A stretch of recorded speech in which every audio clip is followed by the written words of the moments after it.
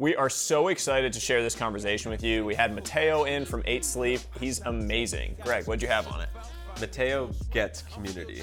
He has basically identified athletes, moms, lawyers, etc., and tried to reverse engineer how to get them talking and creating a community-driven marketing approach that I absolutely love. If you're into consumer, if you're interested in community, interested in marketing, this is the episode for you. Let's just dive right in. I hate banking. Most banking products suck. So when I was starting all these new businesses and going on this new adventure, I turned to Mercury.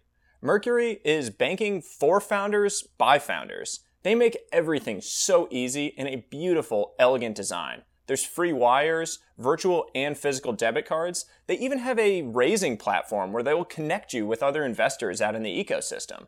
Have you tried Mercury? I have.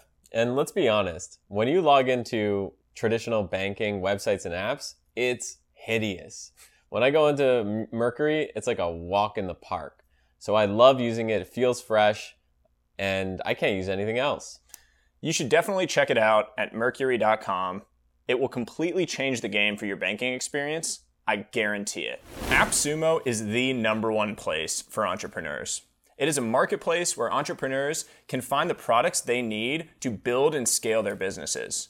Its founder, Noah Kagan, is a creator. He's a builder, and he understands what you need in order to scale. So he's created a marketplace where you can find those things. It's amazing. I've found so many unique products there, and as a creator, you can make and list your products at a super low cost and have this incredible discovery engine to go sell and scale your business. I highly recommend you check it out today. Go to appsumo.com/theroom. It's red! Where are we starting? Musk, your boy? Musk, my boy? That's your guy, dude. Elon Musk. No, he isn't. Huh? Not my guy. I thought you were a Tesla guy. You love Tesla, don't you? I never owned Drove a in a share of Volvo. That's Tesla, true, actually. Drive a Volvo. That's true. Are you anti-Elon Musk? No, I think Elon Musk is like a big visionary. Okay. I like that he lived in Canada. Oh, that's right. Queen's College. Queens, yeah. Yeah. I think my Very briefly, Queen's College. Queens University. Oh, is that different? Okay. Yeah. I don't know anything about Queen's College in New York. Queens College is in New York. That's where Alexander Hamilton went, right? Or he was trying to go? Yeah, I think I remember so. that from Hamilton. So Elon Musk, interesting guy, visionary consumer, does some weird stuff from time to time to drum up intrigue online. And recently he does this Twitter poll that has caused a ton of stir. He basically tweeted out about all this stuff that people are talking about with unrealized capital gains and the idea of like taxing billionaires on their wealth. And he tweets out this poll that just says, do you support me selling 10% of my Tesla shares to pay taxes, basically? Because he doesn't take a salary, he doesn't take a bonus, whatever. So this would be the way that he pays taxes. What did you think of this? What I like about Elon, he's like, he gets the internet. Yes. He gets the internet. Yeah. Yeah. Yeah. So I don't know how many people voted. Do you know how many people? Like I think millions? it was 50 million Yeah. or something crazy. Yeah. So I think like he got them bought in on this decision. Mm-hmm. And what was it? Like 50-something% said do it. Sell Yeah, it? 55, 45, something like that. Yeah. So I think like now he has, okay. How many of those were like burner accounts of like Nancy Pelosi? Yeah, the probably a Democrats that bunch. wanted to be in there, just like bots hitting yes. Probably. But I think like okay, what did he achieve? Step 1 is he achieved just like Elon Musk getting out there, his name getting out there, Tesla getting out there. So like good work. And step 2 is now he has carte blanche to sell like $1 billion of stock. 20 billion. $20 billion of stock. Insane. Yeah.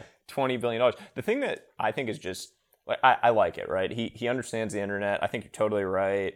He knows how to drive intrigue without it being like a Tesla ad, right? All of this benefits Tesla, benefits SpaceX, Boring Company, all of his things, because it's like Elon Musk halo that he creates around all this stuff. But there's kind of a dark side to it, right? Like, what if he knew about some bad developments at Tesla and he tweets this out knowing that like the yes is probably going to win and want him to sell, and then he goes and sells 20 billion of stock, which like is technically insider trading, I think, if he knew that there was going to be bad developments coming out about it. But now he's like, oh, I have to abide by the Twitter poll, so I got to do it that way. So I think there's like it's gray area. It's sketchy territory, especially given he's gotten in trouble in the past for the SEC for what he did a few years ago with the whole like funding secured when there was clearly no funding secured. Can you remind me what happened again? He tweeted out thinking of taking Tesla private at $420 per share, which obvious joke, 420, and said funding secured. And there was no funding secured. And he basically said like Saudis or someone was going to fund this deal. And at the time, Tesla was trading at like $350. So the stock spiked. And then the next day it was like funding's not secured. The stock collapsed. So a bunch of people got smoked, lost a bunch of money that had bought in thinking that he was being real. And so he got like sort of slapped on the wrist. Like he has to have a Twitter babysitter now effectively. But yeah, to me, Elon is like typical entrepreneur. Yeah. Always pushing the limits, like asking for forgiveness. Yeah. Rather than approval. And he just gets the internet. Yeah. So like, I honestly like kudos to him. Yeah. Like dude, I think Tesla's at $1 trillion market cap. Right? Way over, yeah. Way over $1 trillion. Yeah. Like, and it's all, not all through memes. Like they have a great product, but the lesson there is like memes plus great product equals good things happen. Yeah, the hype machine and the fact that they don't spend $1 on marketing. He's doing it all without marketing. These car companies are spending hundreds of billions of dollars, and he doesn't have to because of what he's created. When you go into a Tesla showroom, you can't like test drive a car, right? You can't buy a car. Yeah, I mean, it's a different experience for sure. It's a completely different experience. You got to buy it online. You got to buy it online. Yeah. Like, but they have showrooms like all over the world. Yeah. He understands the internet. You're absolutely right. And it actually feeds into what I want to talk about today. So let's get our drinks going, and then we can dive into the conversation, which is all related to building hype on the internet. So it's morning. So good morning. Accordingly, we're going to have mimosas. How do you feel about that? You a mimosa guy? I just flinched. I like literally just flinched for no. I was like, do I trust you with like even though opening you knew that? this was going to I've happen? never seen you open that. You know. What did you think I was going to do? Spray you? Yeah, I don't know. You're unpredictable. All right. So you know what this is going to taste like, so I don't feel like we need to describe the experience of drinking a mimosa. But I am excited for this because this is better than drinking whiskey at 9 in the morning or whatever time it is. So what do we want to talk about today? Building hype. Building hype. How do you build hype on the internet? Okay. In the context of mischief. In the context, yeah. Let's talk mischief. Yeah, cheers, man. Cheers. Oh, that's delicious. Okay. All right. Mischief. What is it? MSCHF. For those at home. What is mischief? So, I think they've been doing it. A group out of New York been doing it probably for 3-4 years. Yeah. 2016 they got founded. 2016. They've done about 90 drops, and they come up with ideas for how to create hype. Yeah. And sell some stuff. So what is it? Is it a collective? Like, is it a creative agency? Like, how do you even define it? So you've seen some of their stuff, right? Yeah. Like you saw. It's epic. What'd you see? Jesus Shoes was a big one. Yeah. That was So let's actually talk about a couple of those things. So they became really well known. It's this former BuzzFeed employee, Gabriel Whaley. Starts this thing in 2016. They're like the island of misfit. Like they didn't want to fit in. They didn't want to do anything the normal way. And they started building this insane credibility and hype via these crazy drops. And they were all viral. So they did this Jesus shoe that you just mentioned, which was literally a Nike shoe. And they had taken water from the River Jordan and put it into the sole of the shoe. And they sold it like, what did they do, 1,000 of them or something? There was like very few pairs. They marketed it. It went totally viral, sold all of them out. Then they had the Lil Nas X Satan shoe, which was from his music video Montero. And they put like drops of blood in the sole of these shoes. I mean, it was crazy. It was completely nuts. But went totally viral. Had a lawsuit with Nike because Nike was like, we didn't allow you to use our shoes to do this. They have this product, a voluntary product recall, which was like you can give your shoes back if you want, but no one did. All these celebrities are wearing them. They did the guns to swords. That was really cool. They like, if you traded in your guns, you could get them melted down, converted into a sword, and returned to you. And like Grimes took one of those swords on the red carpet and was all around. So they do this insane product drop stuff, and they sell out immediately. And there's unbelievable virality around it. And did you see their recent one? What was the recent one? with the Andy Warhol. Oh, yeah. Let's talk about this because it relates to NFTs too. It's like Go a for similar it. concept. Tell him. So Andy Warhol, the artist, they bought a piece, an Andy Warhol original, for $20,000. One. It's like we'll post it online. It's basically like a pencil drawing. I mean, I'm not an art savant, but it looks like a pencil drawing to me. And they bought this piece, and they went and created 999 identical forgeries of it. And they like documented the whole process. They pencil drew it out. They like aged the paper, made it all look exactly the same. Removed any trace of what the original was. They like put it into the stack with the 999 forgeries, and then they sold 1,000 Mischief forgeries basically for $250 a piece. So they had bought the original piece for 20 grand, and then they made 250 grand on selling these 1,000 forgeries immediately. And that's the cool thing about Mischief is if you go to their website, which is it's actually a really cool website.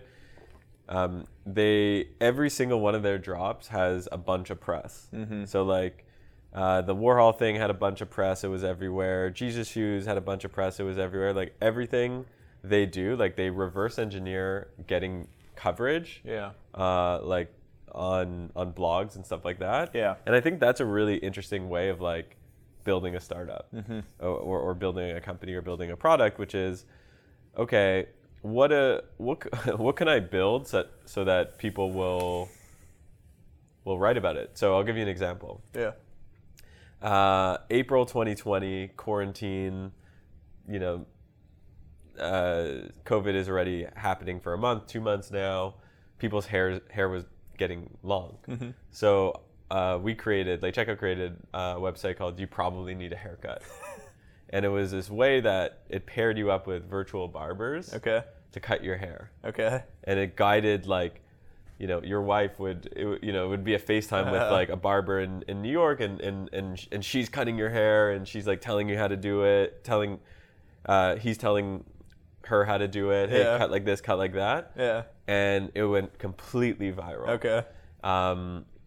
Today Show, on Fox, damn. ABC. Real viral. Wow. Like tens of millions of visits and views and stuff like that. Yeah. And we built it in under 4 hours. Yeah.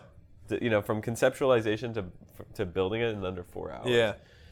And what's the realization? Like, what was the insight you had there? Is it just that, like, in the modern viral digital age, hype is the ultimate currency? What Mischief understands really well is that when you understand culture, you could create products around culture. So at the time with You Probably Need a Haircut, everyone, like the cultural vibe was like, oh, my hair is getting long, I'm growing out my hair. Everyone was just kind of talking about their hair. And you couldn't get a haircut. Yeah. So we were like, okay, let's come up with like an interesting like viral name. You probably need a haircut.com and build something around that. Yeah. So to me, like the future of marketing is around drops. Yeah. Like You Probably Need a Haircut, like Mischief. Yeah. And it's about reverse engineering these, cultural moments. Yeah. That you can create these products around it. And the best part about it is that in software, I mean, it's harder to go and create, get blood and put it into a shoe.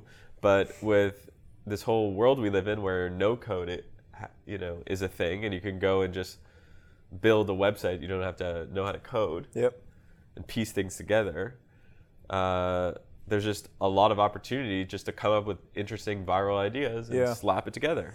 Yeah, I think what you're hitting on is something that I've thought about a lot. It's like the framework I have around it is, it's like the modular economy. I don't know what the right way is to talk about it or call it, but that's kind of how I think about it, which is basically if you can create hype and you can create that buzz and you know that you can kind of build that and stoke that, you have all of the tools necessary to go and build a business that is highly profitable from day one.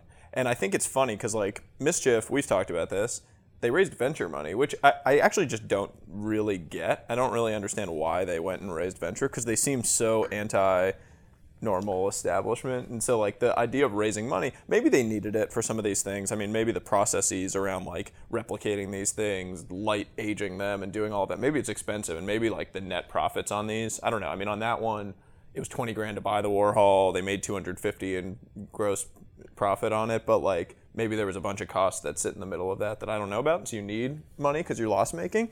But if you could start a business today and say, like in clothing, if you have a designer, like someone that can design a really cool product, you could do a limited drop of like 1,000 of something or 100 of something. If you had a designer, someone that understood distribution, so maybe they have a big audience, or maybe they, just understand how to go through different marketing channels, drive virality, and then an ops person, basically just someone to like do the back end of getting it. But you can do these things now in a very easy way and just like sell out before you actually go buy the inventory. And that's the brilliance of it. Yeah, that's why I don't know why they raised venture. So I actually, do you know the story of why they did? I have no idea. They raised from Founders Fund and a few I know others. they raised like at least $5 million. Yeah. To me, it's like you're building. I didn't get the pitch. Yeah. But I imagine like the pitch was something like, we're building a brand like Supreme that's internet native. Yeah. Around drops and stuff like that. Yeah.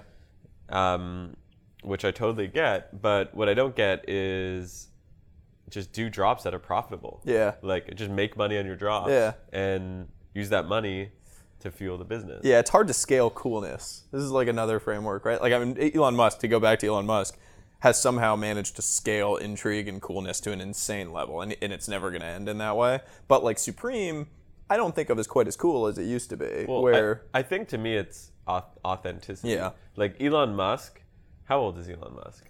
45, I don't know, I'm making up a number, 45, 50. Okay, so let's say he's 50 years old. Yeah. Like I feel like Elon Musk as a 50-year-old today is the same Elon Musk as 25, and but his audience is, 1,000, 10,000, 50,000 times bigger. Yeah. 50, or millions of times bigger, right?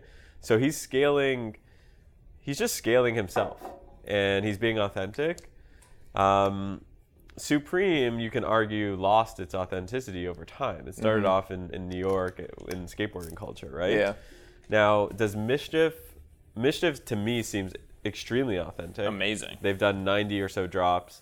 1 through 90 have been super cool, and they've been learning and stuff like that, but it seems very authentic. Mm-hmm. Now, what venture does a lot of the time is it takes you from being authentic. What venture does a lot of the time is takes you from being authentic to inauthentic. Mm-hmm. Because when you have the venture influences you to grow at all costs. Yeah. And when you grow at all costs, you have to compromise sometimes. Yeah, you do different things. You make different decisions. And I mean, to their credit, so first off, I've talked to the guys at Mischief. They're amazing, and they are very different, and they think differently about all this stuff.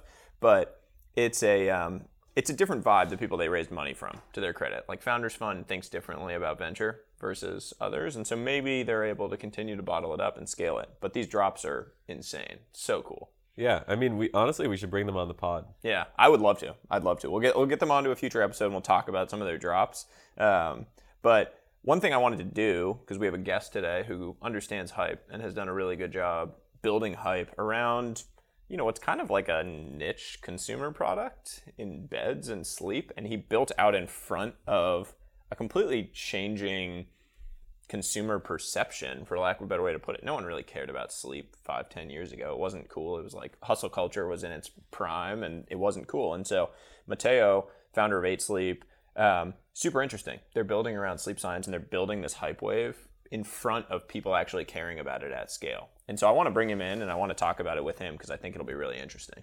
Yeah, that sounds like a perfect person to talk to. Let's bring him in. All right.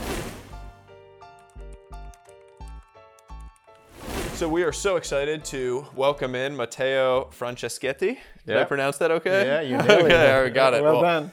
Matteo is an amazing founder, CEO, founder of 8 Sleep. We talked about it a little before, but completely revolutionizing sleep performance and sleep technology. So really excited to have him in to talk about everything hype and consumer and how you build this like amazing company out in front of a changing perception and consumer perception. So thank you for coming in. No, thank you for having me. Appreciate Excited to share more. So what we were talking about before you joined was we were talking about it in the context of Mischief, this company that does these amazing product drops and drives all this like crazy intrigue and marketing hype around their drops. And it struck us that you in particular have built something that is like this industry that's not necessarily sexy, right? Mattresses, like no one really thinks of mattresses as sexy, but you've created this amazing technology overlay and this amazing hype and marketing engine around it. So we'd love to just like start there. How did you do that? What was the insight you had and why did you start there? Yeah, I mean, all the credit honestly goes to my co-founder, Alexandra. She came up with this concept of sleep fitness. And I think that is what changed everything, right? Because you start thinking of sleep not like a boring time of your day that is just wasted, but like a moment for your body to recover. So we always tell everyone that going to bed is like going to the gym. You're doing something for your body to recover, to stay fit, healthy. And so she came up with this concept of sleep fitness. And once we defined that name, we started understanding our strategy that is all around athletes, top performers, and recovery. And so now if you look at what we do, now we have a bunch of athletes. There was a major fight in New York last week, and now the athlete is an 8 Sleep athlete. We just signed Justin, who is the number 1 CrossFitter in the world. Oh, wow. He just won the CrossFit Games, I think in July. And so we are signing athletes and we power their sleep because now they are all educated and knowledgeable enough to know how important sleep is for their recovery and performance. But there is really no other brand that is doing that. Right. You can think of us like a Red Bull, but instead of giving you a drink, we give you power through sleep. Yeah. I think what was cool about Red Bull as a business and as a marketing engine was it was super aspirational. Yep. Right? So they signed surfers, skateboarders. And it's like, I wanted to be like one of those people. Yeah. So it's interesting that you're taking sort of a similar model, but applying it to a completely new vertical. Yeah. I never thought about that, actually. The Red Bull example that you just brought up is a really interesting one. Mario, our friend Mario Gabriel over at The Generalist wrote a great piece on Red Bull a while back about the engine that they've created. And it is super fascinating because they do all these things that it's not related to energy drinks. Like they have the Formula One team. They did the like crazy jump from space that the guy did, the parachute.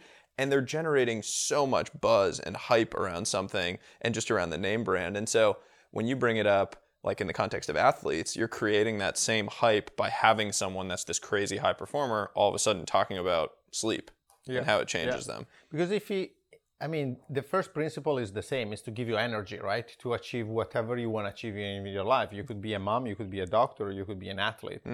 And so actually we are looking at some other sports like winter sports and surfing because the content is really cool. These athletes, they have a lot of energy. They make the impossible possible. And for that to happen, you need to have the energy and you need to be fully recovered. And that matches our story. When you and the team came up with the idea around, or the insight, I should say, around sleep fitness, were you like, okay, this is going to be huge. Let's go create, a mattress product? Or like, can you walk us through a bit about how you came up with the idea and why it, because I'm like a software guy. I look at it like, oh my God, how does he deal with supply chains? How does he deal with it's hard designing? It's hard. So I'm just curious, like how you got from A to Z. So I would say there were almost 2 phases for us as a company. There was phase 1 that was 2015 to 2017. We launched with the first product. It didn't even have cooling, so it was more like really a sleep tracker. Okay. We sold 8,000 units in pre-orders, go through YC. I moved to China for a couple of months to build the units, but we didn't have sleep fitness at the time. And then everything changed when Keith Rabois at Khosla invested in us. And so we raised our A, and that is the moment where we decided to substantially rebrand. And the money was also used to build the pod, which is the current product, which is the one that now is really 90% of our sales. And so at that time, I have been an athlete all my life. Keith Obviously, he's really into fitness. He's like a 1,000-day streak of Barry's boot camp or something like that, right? It's crazy. Dalian the same. They invested together, and so we were just speaking the same language, and we said this is not. It's not a mattress company at all. We don't even have a mattress expert or a foam expert, but we always and immediately thought of these like from a fitness angle. Then Alexandra came up with this word that now looks so simple and obvious, but when you have never heard of sleep fitness, you would never think of matching these two words. And we started pitching to people, and some people love it. Some other people were saying, does it really make sense? But then we started developing the whole brand strategy, and then this started looking awesome, and we went all in for that. Yeah, it's really interesting when you kind of bring up like how it all played out that way, because like in every industry and in consumer in particular, there's always someone doing the same thing. And it's like, how do you bottle up something much more exciting, drive intrigue around it? Like I remember, it's probably 10 years ago now, there was this thing called the Chili Pad that I remember seeing out there. It was a pad that had like tubes in it that you could feel, and it would put cold water into your bed. And it never went anywhere, right? Like it had an insight, and there's probably something to it, and it helps you sleep. But you guys have created something, obviously a better product, and I love the product. I'm a huge fan of it, by the way. I was talking to Greg about it yesterday, and just like trying to convince him on it to buy one now. But it's something different about the way that you bottled up like coolness alongside this amazing product and science insight that is so intriguing to me. When you say coolness, do you mean like temperature cool? Or No, like sexiness around sleep, which that piece of it I think is so amazing, because sleep is something that no one has ever thought of as like this sexy fitness thing. Everything's all about working out, and you want the like muscles, and you go Barry's Boot Camp and all these workout companies. But suddenly science started to build up that sleep was actually the most important thing for longevity, for your health, for the way you have energy on a daily basis, but also for how long you're going to live. Yeah. And so it's just interesting because you built out in front of that, and you had built this thing, and now people are starting to realize it. You go listen to some of my favorite podcasts like Huberman or some of these other science podcasts, like half their episodes are about sleep and how important it is now. So it's And this angle at the beginning was quite controversial, even inside the company. We had a lot of people inside the company that they say, but this now is going to be a very small segment. It's only about athletes. But at a certain point, I realized, look, this is what I like. I used to be an athlete. So even if you guys really want me to be the face of this company, be out there and be passionate about taking a flight to do something, it needs to be about something I like. And so that is how we force the thing a little bit. And I think now is proving to be successful because it's aspirational, right? We are making sleep aspirational, and it's all about recovery and energy. It's the same thing. I always go back to frameworks, but it's the same mental model as what Nike did with making athletics aspirational. Anyone was an athlete. Like they did that whole brilliant campaign, the Just Do It stuff, when they first started launching it, which was, it's not just Michael Jordan, it's not just Tiger Woods, it's not just Serena Williams or whoever it is. It's you. It's the normal person on the street getting up and grinding away and going to drive a truck and wants to go for a walk to be healthier on a daily basis. And like that, it's almost an emotional reaction that you feel associated with it. When you have that feeling where you can take something that was previously only for the elite and suddenly it's applicable to everybody. Exactly. We call all our users everyday athletes. Yeah. And you don't have to be an athlete. Again, you can be a doctor, you could be a mom, you can be whatever. We want to unlock your full potential. Doesn't matter what you want to do. We want to give you the energy to achieve, your peak performance and your peak happiness. And that starts with sleep, right? And then there are couples fighting around different temperature. There are athletes that want to recover faster. There are people that are just sleeping hot. There are women in menopause that have hot flashes. So then the category or the audience is pretty broad. But again, and that is the key thing that we had to really explain internally is it's not that we are for athletes. Athletes are just the maximum expression of the energy that we want to give to our 100,000, 200,000 users. But every person is a user exactly like Nike. And so Nike is a perfect example for us now. Companies that we really admire is Nike in terms of branding, obviously Peloton, and from a technological standpoint, Tesla. Yeah, we were talking about Elon Musk earlier and how he has this unbelievable capacity to create hype around, and he's scaled authenticity. You said that very well. Like, he has managed to, despite how big he's gotten as a person, continue to scale the authenticity of Tesla and these other things he's building. So I think it's a great example. I have to ask you about supply chain stuff, because we're in the midst of what is probably a generational disruption to supply chains globally. I assume you have Asia manufacturing to some extent. How are you managing? What are like the key things you're focusing on as you try to work through a period of disruption like this? It's a shit show. I think that the team is doing a pretty good job. I mean, at the end of the day, the way we are, the simplest but most expensive way for us to fix the problem is to airship units, which obviously for us is quite problematic because they're big. It's not like a wearable. Right. But we are, so in terms of having all the units and all the components, we're fine. It's just really a problem of catching up with demand, because we are seeing a lot of demand on our side. Plus, obviously, ocean shipping right now is not really an option with the holidays. So we are shipping a lot of units, and that is costing a lot of money. Yeah. The hope is that in the second part of December, we will be able to switch to ocean shipping again. Yeah. It's a really crazy environment right now, because the ocean shipping obviously is traditionally the most cost effective. Air freight somehow has been better for a lot of companies in getting things over, and you take the margin hit because you just need to fulfill the orders. You guys have the benefit of being direct to consumer. Is that 99% of your business or all of your business? And so what I've seen with some of the companies I'm involved with is like the wholesale orders are the hardest part, because if you're delayed, they just cancel the order, and now that's revenue that's gone. You're never getting it back. For you guys, I imagine you own the customer, you own the relationship, you've built that relationship with them. And so if it comes in 4 weeks versus 6 weeks, people survive and they'll wait until they can get it. And you're also building something that there's not really an alternative to. You're the only business out there that's really building on the forefront of this. Yeah, I think the only challenge is now with the holidays, because that is a hard deadline if it's a gift. Yeah. We were, so when we are perfect, we ship within a week. This year, multiple times we were shipping within 3 to 4 weeks because we couldn't catch up with demand. Good problem to have. Yeah. A lot of demand. Yeah. Now we need to make it on time, right, for the holidays. Obviously, the port in Long Beach right now is getting your units on time. More than anything, it's really hard to predict when you will get your units, and so you have to de-risk. And by de-risking, you fly in units, and that is super expensive.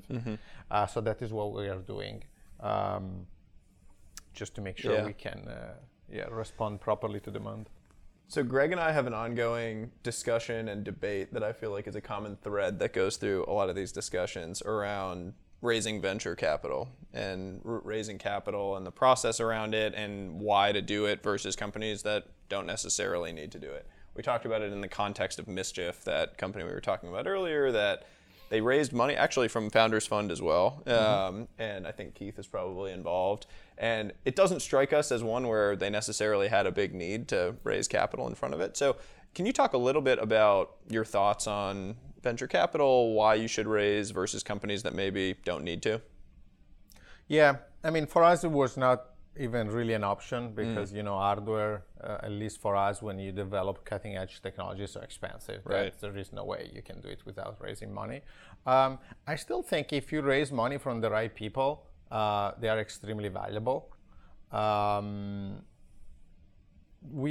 were a couple of things that worked really well for us. First, obviously, the round being led by some of top VCs, from Keith and then Trey and now Antonio Gracias with Valor, who was the first investor. He's fantastic. Tesla. Yeah, he's fantastic. I know him actually quite well personally. So, he's fantastic. It's a great group. So Antonio has been now in the board of Tesla since 2007, and now he's with us. So that type of experience has no price, right?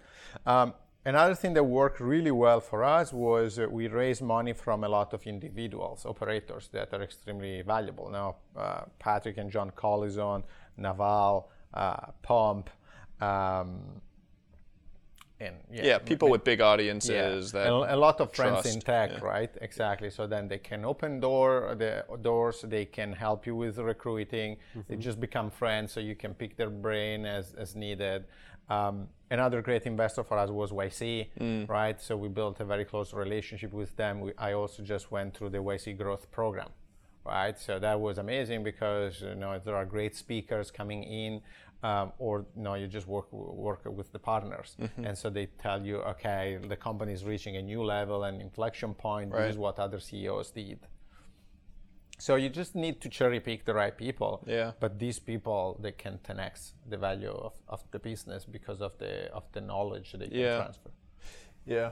Could you talk more about your YC experience and how important that was? Yeah. Do you recommend people look into it? And just a little more color there. Yeah, I would say it was a major inflection point for us. We got rejected twice. I love stories like that. Yeah. You got rejected, you kept coming back, and now clearly, it's a multi-billion-dollar business. It's an amazing business. I love that. It's a funny story because we apply, we got rejected. We reapply, we got rejected, and so we say, okay, fine, forget it. And then I think a new partner, specifically for hardware, just got hired. I meet him and he says, oh, you have to apply. And I say, no, I don't want to apply again to be rejected the third time. I have a dignity at a certain point. He said, no, you have to apply. So I go back and with my co-founders, we say, do we do it? Do we don't? Nah. And we say, we do it, but we apply within 1 hour, right? So we're not going to waste more than an hour on the thing. So if it doesn't work, who cares? And then we get in. But even after we apply, there is a funny story because, okay, we apply, and then if you get selected, then you have the in-person meeting, okay? And you go there, they interview for 10 minutes, but it's known that to be successful, you want to show your product. The problem is our product is freaking huge, right? So we rent a truck with a bed and the cover, but part of the experience was also with lights and other stuff that the Nest that you would have in your bedroom because there was an IoT connectivity. Yep. So we also bring nightstands and the lights that go on the nightstand. And we go to Y Combinator, and in the hallway, we substantially build the bedroom. So we take the interview. I don't think they were really convinced. During the interview, they were a bit probably skeptical about the opportunity of the business. But then, after 9 minutes, it's a 10 minutes interview. After 9 minutes, we say, oh, come to see the product. And they say, what do you mean? We have the whole mattress right there, so you can see it. And so they come out and they try the product. And I think they were so shocked that we were there with the whole, that we built a bedroom inside Y Combinator office, that probably they said these guys are resourceful enough that it's worth giving them a chance. But that was pretty weird because in this hallway there were all the other founders not that they were taking interviews, but they were there just with their laptop because most of them are software founders. And then we were there with our mattress. So I love that. I love it. It's so funny. It's like, I keep coming back to this whole idea of variant perception. Have you ever heard that concept? No. Variant perception. It's like you have a perception of what the future is going to be like that is different from the consensus. And time again, you see these amazing businesses that have been built basically where a founder or a founding team had a variant perception of what the future looked like, and then they were proven right. And this is a classic example of that to me, like Shopify. Toby had this variant perception that the future was going to look very different in terms of how people shopped online and that e-commerce was going to take over the world. And so he built something that enabled that future. At the time when he had the idea, no one really was thinking about it. And so you capture all of the alpha from that because you're the first one to really have that idea and go build something. And you guys, I see it in the same way of you have this variant perception that sleep is going to become a mainstay and a pillar of people's fitness, performance, life, health, etc. And you build something out in front of that trend. And so it's a classic example of that to me. And it's so cool to see those pound your head into a wall failures, and then it breaks through, and you end up kind of having that moment. And now you're clearly, you're at the beginning of your S curve, and you're starting to see it. So it's really exciting. I call the same concept. You need to be contrarian and right. Yes. That is the only way you can be successful, and we are far from being successful. But very successful people, they were contrarian, so they were seeing something no one else was seeing. But then you also need to be right, because just being contrarian doesn't mean anything. Then you screw up your decision. There are a lot of contrarians out there. Not all of them are right. That is true. That is true. And remarkable, right? I feel like who else is setting up a bedroom in a hallway, right? Who else is sponsoring pro athletes for this particular vertical? Like, Seth Godin, the author, talks about remarkable being something that you make a remark over. And I think that that's the key to great marketing and great storytelling and it gets you far in life. Yeah. Being willing to do that one Yeah. thing. We want to, one thing we always, language we always use with our board was to cut through the noise, right? Because particularly in consumers, there is so much noise. So you need to do something different or no one is going to pay attention to you. And then the other thing that is working well for us is really word of mouth. Even if our product obviously is kind of expensive, right? It starts at $1,500, but 20-25% of our revenue is word of mouth. Yeah. So that helps us to scale really fast. Yeah, customer acquisition cost comes down. Acquisition cost drops. Yeah. Yeah, that's interesting. The whole idea of like driving word of mouth with consumer businesses, and how did you actually do that? Like, how did you bottle that up and kind of try to drive that as a core business strategy? Honestly, Yeah. it just happened. I could try to say that we were super smart. Yeah. I mean, I think the way we did it is because people like the product. Yeah. So at the end of the day, it's product driven. So if we deserve any credit, Yeah. it's because of that. It's like in software, they talk about product-led growth. Yeah, It's like the same thing, but in exactly. consumer. Yeah. And I still think there are a lot of tactics that we are not leveraging yet that will probably accelerate word of mouth. Yeah. But the main concept is, on one side, it probably is also branding. So it's what we were saying earlier, right? People start being proud of having an 8 sleep. Like, do you have an 8 sleep or no, you're missing out? Yeah. Right? It's a bit like having a Tesla, obviously on a small scale. Yeah. But there is not that kind of connection with the device. Then on the other side, we're solving a problem, right? We are improving your sleep. If you sleep hot, we are helping with that. If you're fighting with your partner, like 50% of the couples, we are helping with that. And so it starts becoming a very easy conversation when people have like dinner with friends and they start talking about the device. And the other thing we did, we focus, we call it concentration, right? So because it's not an impulsive purchase.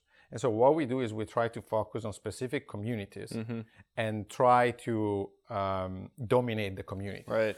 And that is kind of happening in tech, where now if you go on Twitter, everyone talks about 8 sleep. And so that is driving a lot of word of mouth instead of just being a drop in the ocean in many different places. I call it narrative domination. Yeah. You just dominate the narrative around a community. But like that. it's so interesting for sleep in particular, because with a Tesla, you bring up the example of Tesla, it's a physical status signal because you see me in it. I drive around. I don't drive around my bed. You don't see me when I walk around the street. Or like even NFTs now, you can have it as your profile picture. It's like a physical manifestation, a status signal that you can put out into the world. With a bed, it's much more difficult. Yeah. So you really do have to perform above and beyond so that people do naturally want to talk about it with people. I think that's fascinating. That's the challenge. Yeah, it is. It's a really it's an interesting challenge. Well, this was awesome. I know we're running up against the end of time. Before you leave, I gotta ask one Yeah. question, because I live in Miami, you live in Miami, not far from here. Yeah. How has the city of Miami been supportive of the business, and are you happy that you live here? Yeah, I love it. I used to be in New York, and then we moved here now probably a year and a half ago. So we were really early. But I love it because first, the tech community right now in Miami is great. It seems to be in San Francisco in 2015, right? So I play tennis with friends in tech. I have dinner tonight with you guys and a bunch of other friends in tech, So that was probably my biggest fear when I moved here, a sort of FOMO.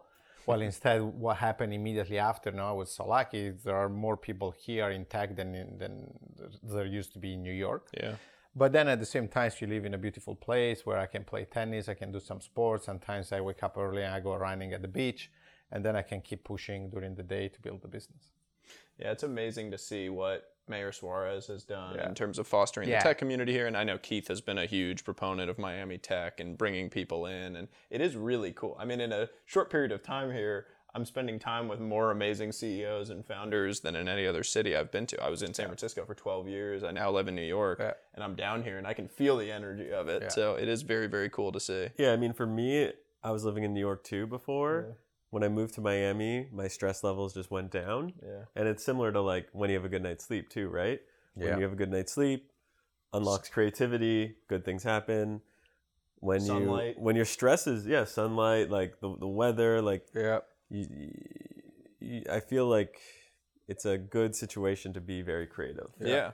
And then there is also a secondary order effect where even if certain people don't live here, right now everyone is visiting within, let's say, really November to May.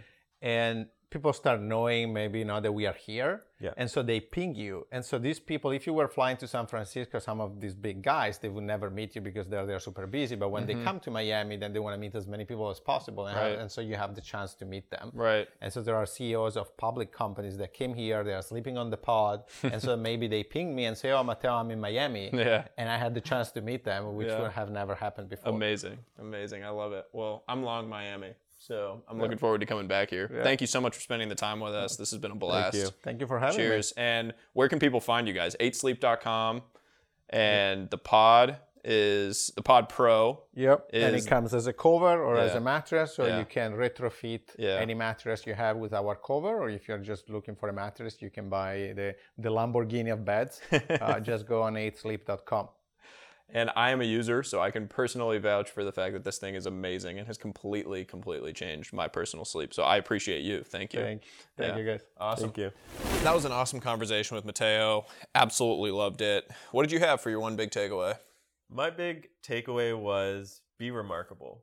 If you're creating a product, if you're creating a drop, if you're creating marketing, you need to be remarkable to cut the noise. Yeah, I loved that. I loved when you brought that up in the Seth Godin quote. For me, it was variant perception. Like this whole idea that you get paid for having a different view of what the future is going to look like and then being proven right. Like the whole thing, I think Matteo said it, of being contrarian and then correct. I really loved that, and I came away with that. So what do you think we can get into the community and hammer around with? I feel like we've got a lot of smart people in the community. Yeah. And I actually think we've got a lot of contrarian people in the community. Mm-hmm. So I want to know what sort of contrarian ideas that you can share that we potentially could work on together. Yeah. So just share it in the Discord. Yeah. So let's jump in the community after this episode drops. We're going to get in there with you. Let's bat around some ideas, contrarian views of the future that we think are going to be proven right. Let's jump onto that, and we're looking forward to it. We'll see you in there. Contrarian, right, remarkable. Go. AppSumo is the #1 place for entrepreneurs. It is a marketplace where entrepreneurs can find the products they need to build and scale their businesses. Its founder, Noah Kagan, is a creator. He's a builder, and he understands what you need in order to scale.